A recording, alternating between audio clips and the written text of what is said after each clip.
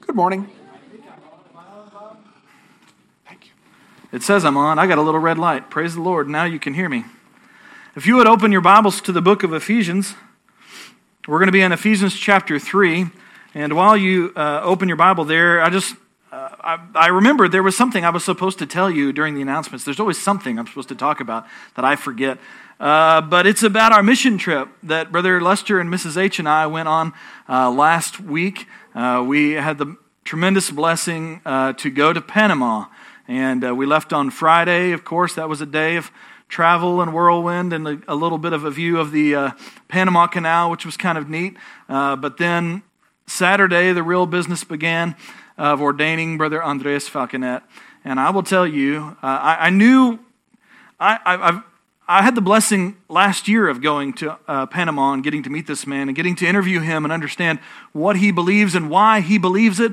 And I had little doubt of what kind of answers he would give during an interrogation. But that's always kind of it's kind of a sticky spot to be in. And the light was shone brightly on Brother Andreas.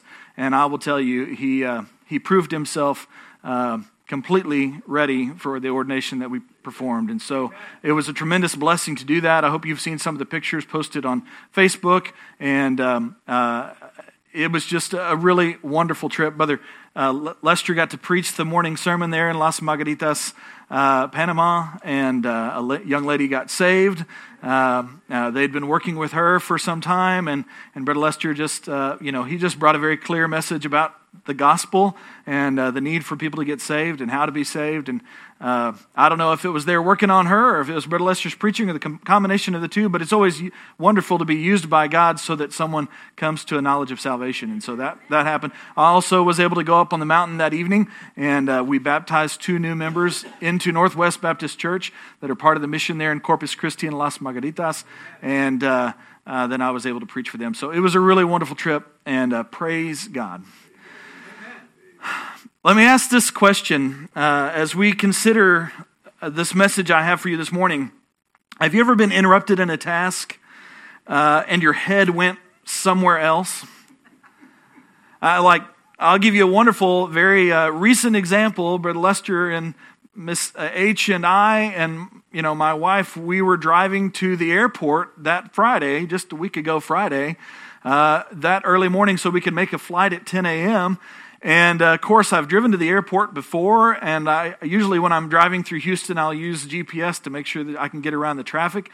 And Brother Lester and I were visiting, and I forgot where I was going, and suddenly I realized I'm going to church, and that's not where the airport is.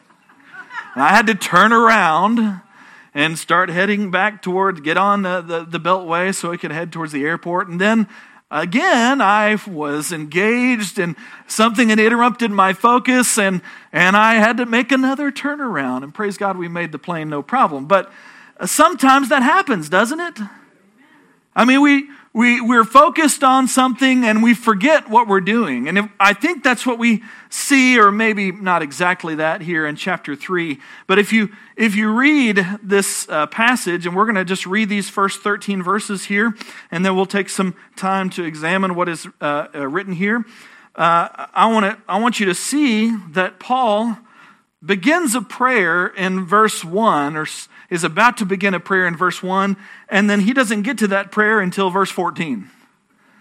So let's read with that in mind. He says, "For this cause, I, Paul, the prisoner of Jesus Christ for you Gentiles, if you have heard of the dispensation of the grace of God, which is given me to youward, how that by revelation he made known unto me the mystery, as I wrote afore in few words, whereby when you read, you may understand my knowledge in the mystery of Christ, which in other ages was not made known unto the sons of men, and it is now revealed unto his holy apostles and prophets by the Spirit, that the Gentiles should be fellow heirs and of the same body and partakers of his promise in Christ by the gospel, whereof I was made a minister, according to the gift of the grace of God given unto me by the effectual working of his power.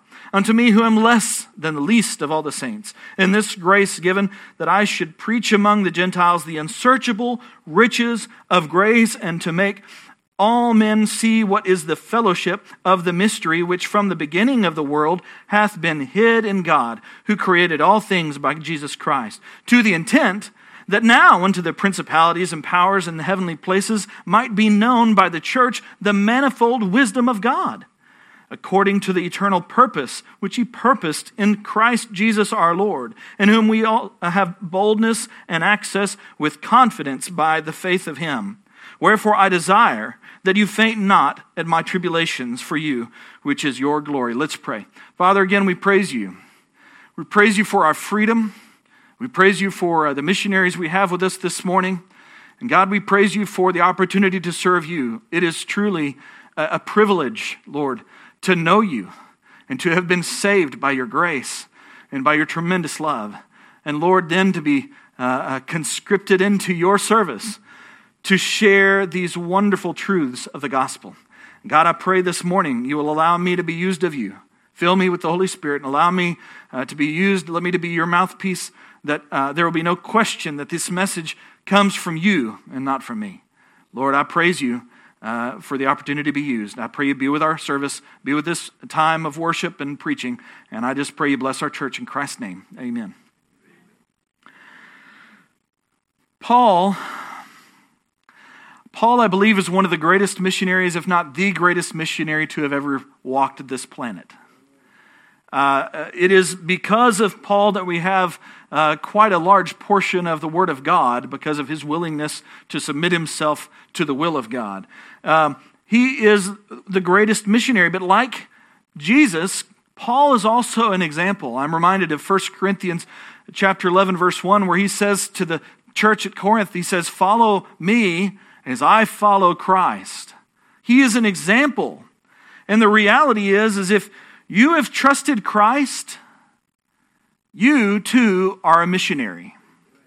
This morning, our missionary asked the question, how many of you have a friend that's an ambassador? And I leaned over to my wife with a dad joke in my heart, and I said, well, we're surrounded by ambassadors because we're all ambassadors of Christ.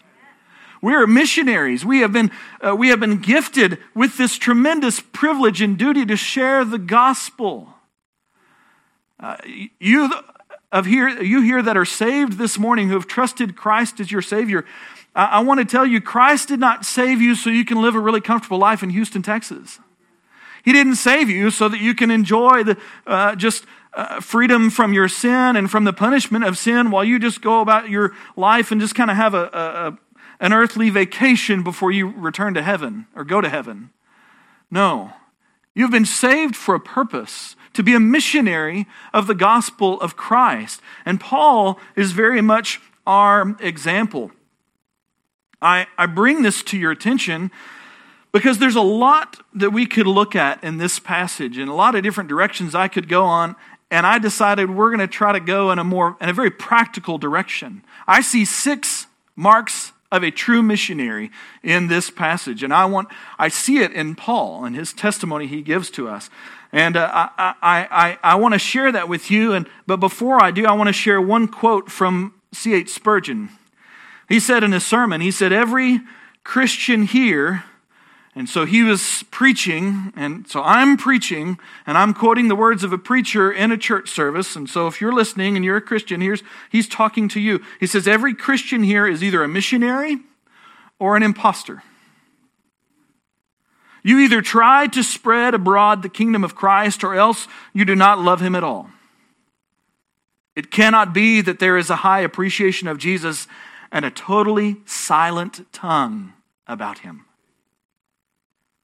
So while not every Christian will have the same call as Paul on his life, or this missionary we have with us this morning, or of Brother Andres Falconet, or Tim Delaney, missionaries in Panama, every Christian should assume the posture of a missionary and testify to the grace of Jesus Christ.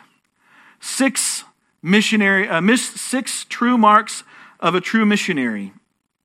The first one, and I promise this, while I have double the points, it won't be twice as long. The first true mark I see is a true missionary follows the will of Christ. I see that just how Paul bookends his this part of this passage, verse 1 to verse 13. These two verses that bookend this, all that's in the middle, he talks about following Christ and what it means for him. He sheds light on the condition of his sufferings. In the verse 1, he calls himself the prisoner of Jesus Christ for you Gentiles. And then in verse 13, he says, wherefore I desire that you faint not at my tribulations. He's drawing direct attention to the idea that what it means to be a true missionary, a true person who's sharing the gospel, is you got to be willing to sacrifice. You got to be willing even to suffer. There's missionaries who have done it, who are doing it. Last year when I was in Panama, I saw this in the life of Andres Falconet. He felt called to be a missionary. He had no sponsoring church. He was not under the authority of any church. He believed he was a member of our church by his testimony, and he wanted to serve God, and he wanted to do it so badly, and God had moved him to do it so much that he was suffering, and he was sacrificing to share the gospel. We should have the same heart. Paul's imprisonment reveals the nature of doing true mission work. It involves sacrifice and suffering. We don't go looking for sacrifice and suffering, but it comes with the territory. It's kind of like baseball. I played baseball when I was in third grade. I was terrible. Okay, mostly because I had no clue what was going on most of the time. But if you play baseball for any period of time, it should come to no surprise to you if you get hit by a baseball every now and again. Which smarts.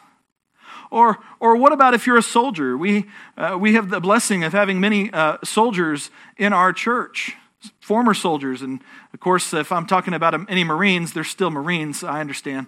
But can you imagine being a soldier and being surprised if the enemy fires on you? I mean, that's kind of silly. It kind of comes with the territory, doesn't it?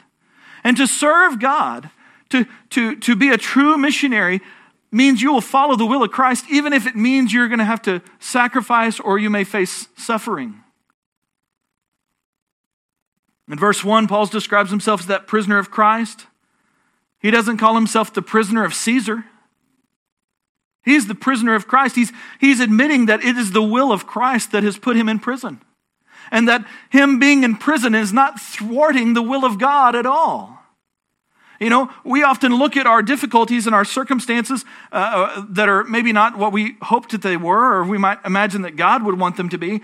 We look at our sufferings and our sacrifices and we go, well, man, I wish I could serve God, but I just have these circumstances I can't overcome. Listen, the only way that your circumstances are going to thwart the will of God is if you let them. We must be committed to suffering and to doing whatever it takes to share this wonderful message of the gospel. 2 Timothy 2, verse 9. Paul wrote, he said, wherein I suffer trouble as an evildoer, even unto bonds. He said, listen, I'm in prison. I'm suffering all kinds of trouble as though I'm an evildoer. But listen to what he says. He says, but the word of God is not bound. Listen, no matter where no matter where God takes you in your life, no matter where he might open doors for you to share the gospel, his word is not going to be bound. Our missionary this morning lives in a nation where he may someday end up behind bars, but the word of God won't be bound. Paul was a prisoner of Jesus Christ, and while he was in a Roman cell, chained to a Roman guard all the time, he was constantly sharing the gospel. He was writing letters. He was constantly reaching to these churches and guys like Timothy to try to share with them encouragement. That's another thing that just shocks me when you see in verse 13. He says, wherefore I desire that you faint not at my tribulations. He says, I don't want you to be worried about me. Don't be upset about my tribulations. He said, for you, which is your glory. These are my tribulations. These are my sufferings that I'm suffering for you, for your glory. Paul comforts the people from prison, and he really wants to remind them that there's a bigger picture at play. than just his sufferings. It's something we need to know, that we will follow Christ no matter what. The second true mark of a true missionary, I would say a true missionary knows the message of Christ. Look in these next few verses, verse 2 through 6.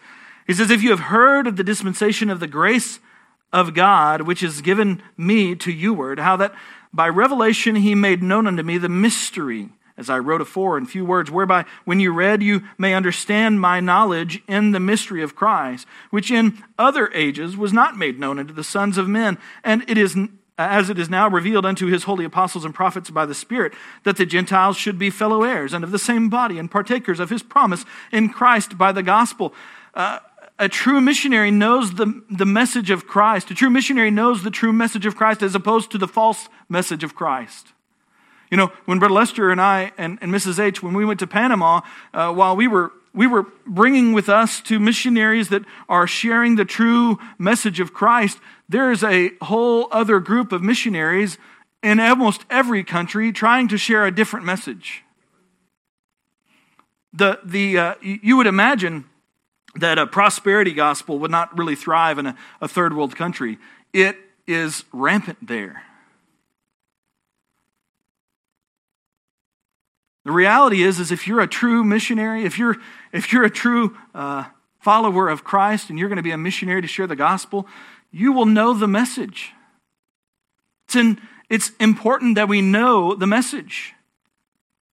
There's missionaries all over the world trying to take what they believe is good news to other people, and they've got the wrong message. Where do you find the right message? Y'all are quiet this morning. Y'all trying to figure out what I'm about to say. Where is it? It's here. Is it in my mouth? Is it in my head? Is it in your head? No, it's right here. This is where we gain truth. This is where the message is. When Paul says in verse 4, he says that you may understand my knowledge. You know, there's a couple of ways you could take that, but I don't believe for one moment that he's saying, I hope you understand that I have knowledge.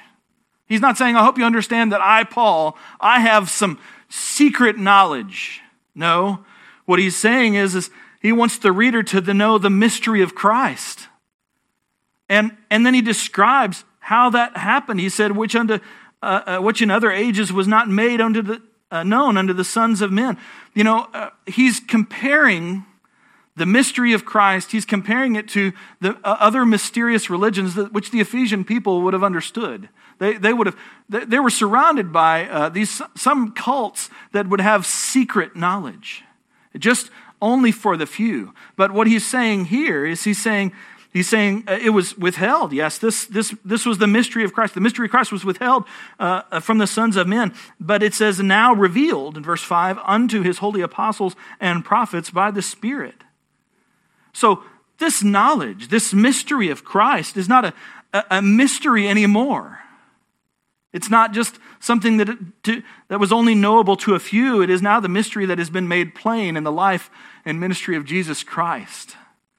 And all can see it. He calls it the mystery of Christ.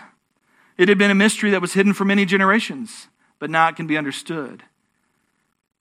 If you're here today, and first let's say this, if you're here today and maybe you're not in the majority, and I believe the majority in here, you've trusted Christ as your Savior.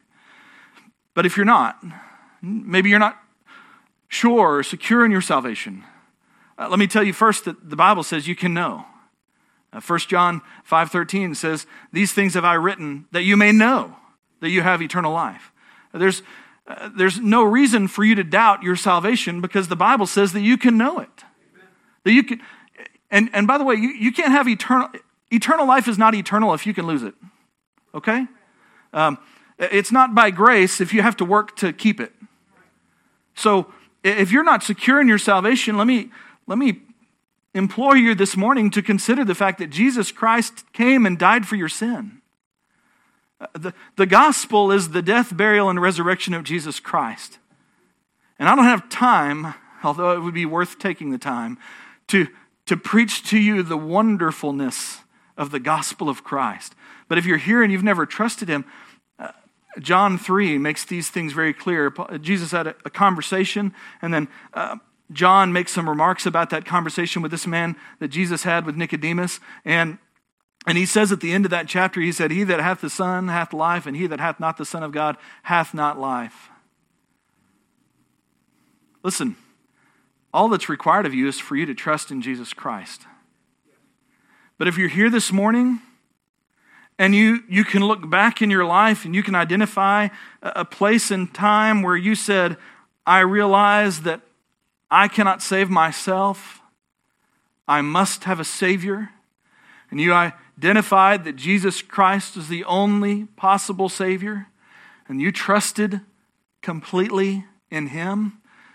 If you've come today and you've had that moment in your life, the reality is that you need to know this gospel. Now, why? Because you're supposed to share it. Does that mean you need to become some kind of great master theologian? No. But you ought to know the gospel. You ought to know how to communicate the gospel. You ought to know the major doctrines of this book. How that everything was put together, made by God and not by any other person or any other entity or any other means. Everything was made by God in 6 literal days, as we see in Genesis chapter 1. You ought to be able to understand that and process it and share it with someone else. You ought to be able to talk about the death, burial, and resurrection. You should be able to talk about the fall of man. You should be able to talk about the new creation. You ought to be able to talk about the importance of the church. These things are what you were saved for, to know these things and to live them out in your life and to show that there is truth available for those who are seeking for it. We're to know the message of Christ. We have these truths because the Word of God, but also because there's always been a faithful few who have studied the Word of God, not adding their own doctrines, and have passed it down generation to generation. A true missionary will follow the will of Christ. A true missionary knows the message of Christ. A true missionary is overwhelmed by the grace of Christ. Look in the next verse and a half here in verse 7. He says, "Whereof," now Paul's speaking of himself, he says, "Whereof I was made a minister, according to the gift of the grace of God given unto me by the effectual working of His power. Unto me, who am less than the least of all the saints, is this grace given." Paul had been a very proud man before the grace of Christ found him. You know, if you know the story of Paul, and if you don't, I'll try to share just a snippet of it, but Paul had been a Pharisee. I like to lump those guys in together with the Sadducees and the temple guys, and I just call them the temple mafia because they were out to get Jesus. But these Pharisees were incredibly proud of their holiness, of their goodness. They were incredibly proud of their ability to supposedly live by the law of God, and they lorded it over everyone. And Paul was one of these guys. And Paul, he was so zealous as a Pharisee that it was his mission to destroy Christians, to see them murdered, to see the churches that were springing up all over Jerusalem and other places. He wanted to see them squashed and obliterated. And then one day, he was on his way on a road to Damascus, and the grace of God found him. And he was blinded. But as he heard Jesus talk to him, the eyes of his heart were opened. And Paul, this very proud man, on the road to Damascus, God changed everything about him. Paul is overwhelmed by the grace of God. We see clearly that Paul is humbled by the grace of God. Now, I think a true missionary will be humbled by the grace of God. I wish I couldn't say this, but I've been in many independent Baptist churches and many other kinds of churches where there's people who look a lot like Pharisees. And they would tell you they've got it all together. They're the holy ones. You need to follow their example. You need to follow what they would say about how you should dress, what kind of music you should listen to, and what kind of Bible translation you should use even. The reality is the greatest sin that they have in their life is pride. Do you know God hates pride? He hates it. And Paul, if we were to go to Philippians and see in chapter 3 how he enumerates the qualifications he had, all his accolades of his life, his birth, his citizenship, all these things that he had to his name, and he would tell you, he says in chapter 3, he says, I count them all but dung. Paul realized that everything that was good about him meant nothing. And that it was only by God's grace that he could do anything. I love how he talks about his ministry. He says, talking about verse 6, that the Gentiles should be fellow heirs. By the way, that's part of that knowledge of the message of Christ, that the Gentiles should be fellow heirs and of the same body and partakers of his promise in Christ by the gospel. He says, whereof I was made a minister. How? According to the gift of the grace of God given unto me by the effectual working of his power. And then like he can't believe what he just said, he has to reiterate it. He says, unto me, Paul, who am less than the least of all the saints, is this grace given. I believe a true missionary is going to be overwhelmed by the grace of Christ. Paul was called by God powerfully on the road to Damascus, but God's power continued to sustain Paul also while he continued to do ministry. So not only did the grace of God humble Paul, but it sustained him. Now, why is that important for a missionary? Well, we already talked about how sharing the gospel and being a true follower of Christ is not an easy task. Suffering and sacrifice come with the territory. Many of you, you don't work for a church. How many of you work for a church here? Okay, all right. just a few of us. So that means maybe your faith is not welcome in your place of work, or on the street where you live, or on the vacations that you take, or in the grocery store that you go to. Suffering and sacrifice are going to come with sharing the gospel. And how are we to endure that? Well, Paul didn't do it just because Paul was so great. Paul was able to do it because of the grace of God. Let me take this a little deeper. Today, you might feel weak and fragile. You might feel like maybe my time for serving God is come and gone. You might feel too weak to do it. I want to encourage you that God's grace is enough to sustain you through whatever He wants you to do.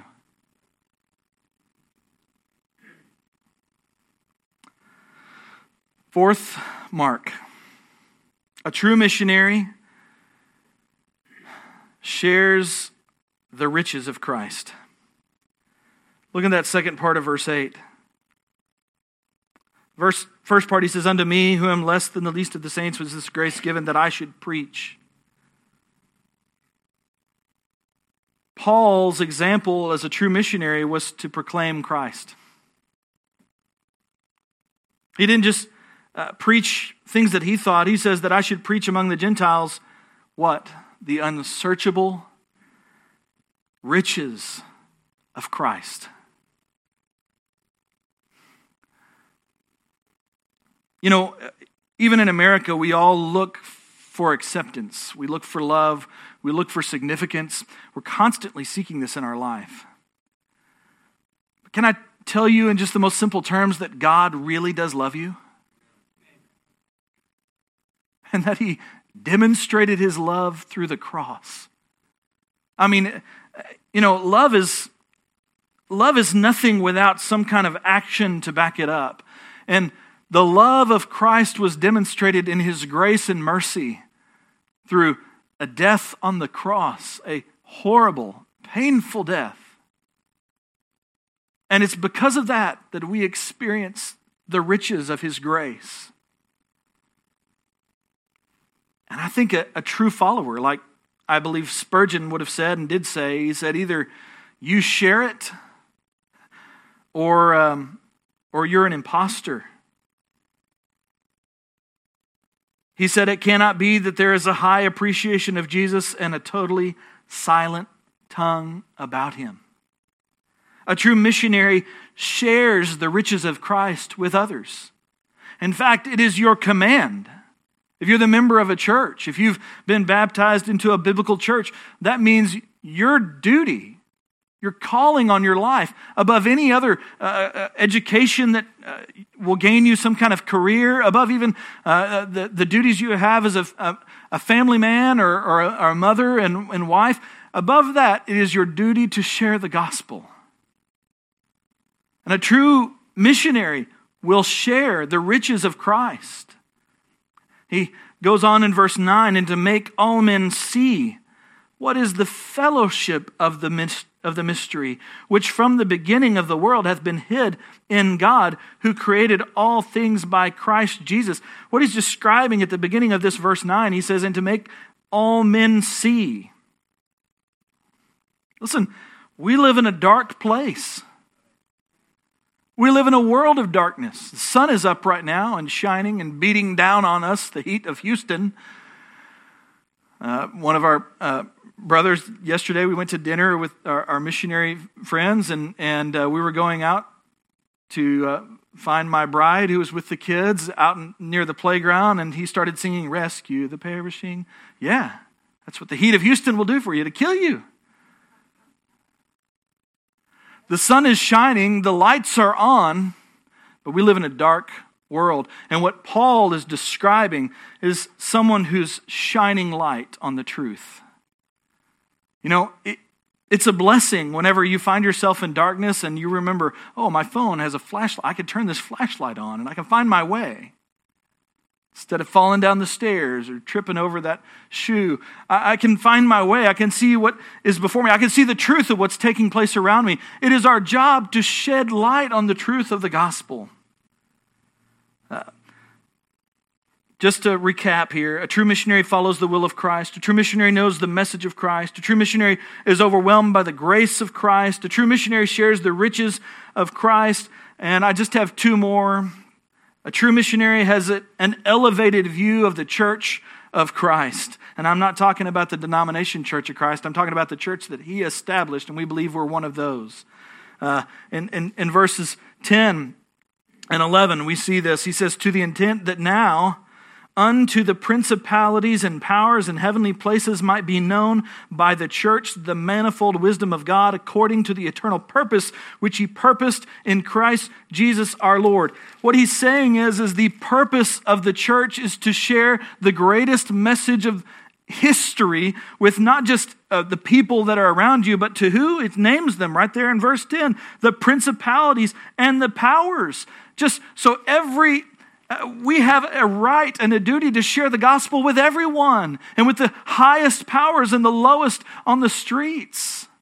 That is the purpose. And he describes it in verse 11 as the purpose of the church, an eternal purpose which he purposed in Christ Jesus our Lord. Listen, we ought to understand that the church is essential to society.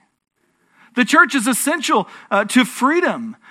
The church is essential to sharing the gospel. It's God's plan that it goes through his church.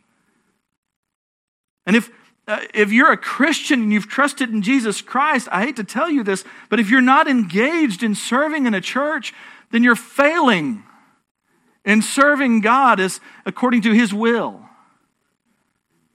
We should have an elevated view of the church.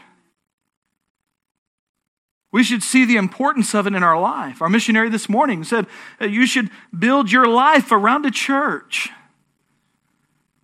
I don't just say that for my benefit. I say that because this is our job, is to share the gospel with our community and with the places we can send our funds to the world. It's incredibly important. And then the last one, amen, thank you. Hey, I've skipped at least a page here. It's all right. A true missionary draws near to God through Christ. This last verse, in verse 12, in whom we have boldness and access. And not just access, but access with confidence by the faith of Him. I don't know how to say this in fewer words than what I've written down on my sermon. You know, if I was going to go approach a king that was over me, who had power over me, who maybe like in a dictatorship could just put me in prison for whatever reason he deemed good to him, I think I would approach that king probably with not a lot of confidence. When I was still at home and I was a teenager, I always, if I wanted to go somewhere, I wanted permission to do something, guess who I went to? I went to Mom. Mom would hear me out a little better. I didn't always approach my dad with confidence. Can I tell you this morning that you can come to God? You have unlimited access to Him, and you can come to Him in confidence that He will hear you. He may not give you everything you ask for, but He'll give you what you need. And I said already, He really does love you, and He really is with you.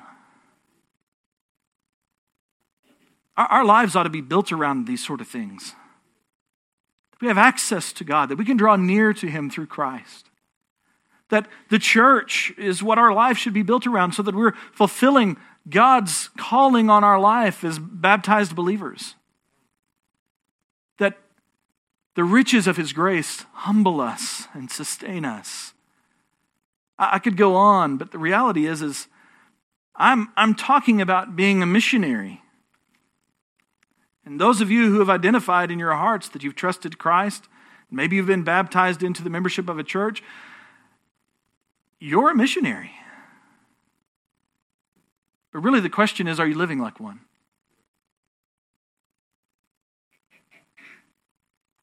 Someday,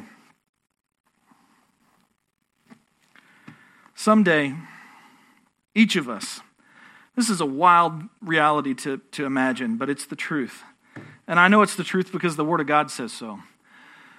But someday, each and every one of you, Stan, Sam, Lester Hudson, Eric Nussberger, Brother Kent, Zara, you're going to be doing this. Every person in this room, every person you know, every person you've ever known, every person you've ever read about in history, Abraham Lincoln, anybody, is going to have to stand before God. And God is going to ask I don't know exactly how He's going to word His question. He may not even have to ask. He might just look at us and we know exactly what kind of answers He's looking for.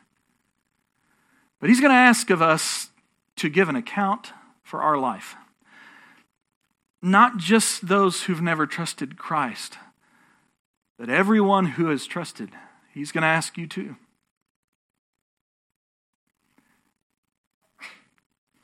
And I pray, I know I'm going to shrink in shame for so many things, but I pray that I can stand and say, I tried to follow as best as I could.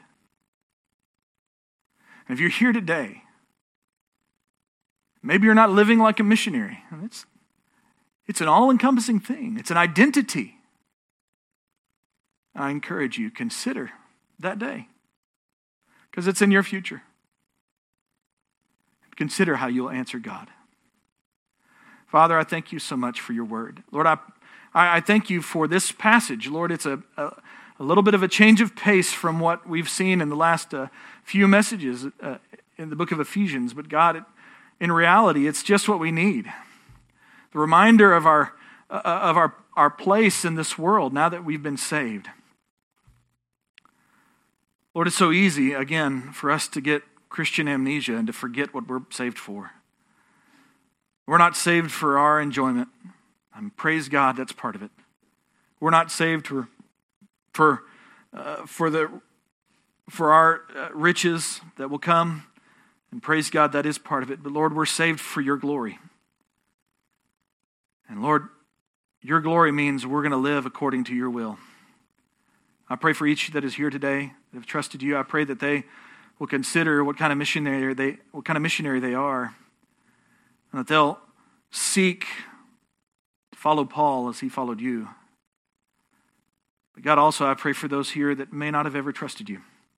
And I pray, Lord, that you'll continue to work on them. And that if in this service is the time, I pray you would just give them boldness to ask the right questions or to come forward and make a profession of faith. Lord, we love you and we praise you for all you do. We ask you to be with this time of invitation. In Christ's name I pray. Amen. Let's stand together.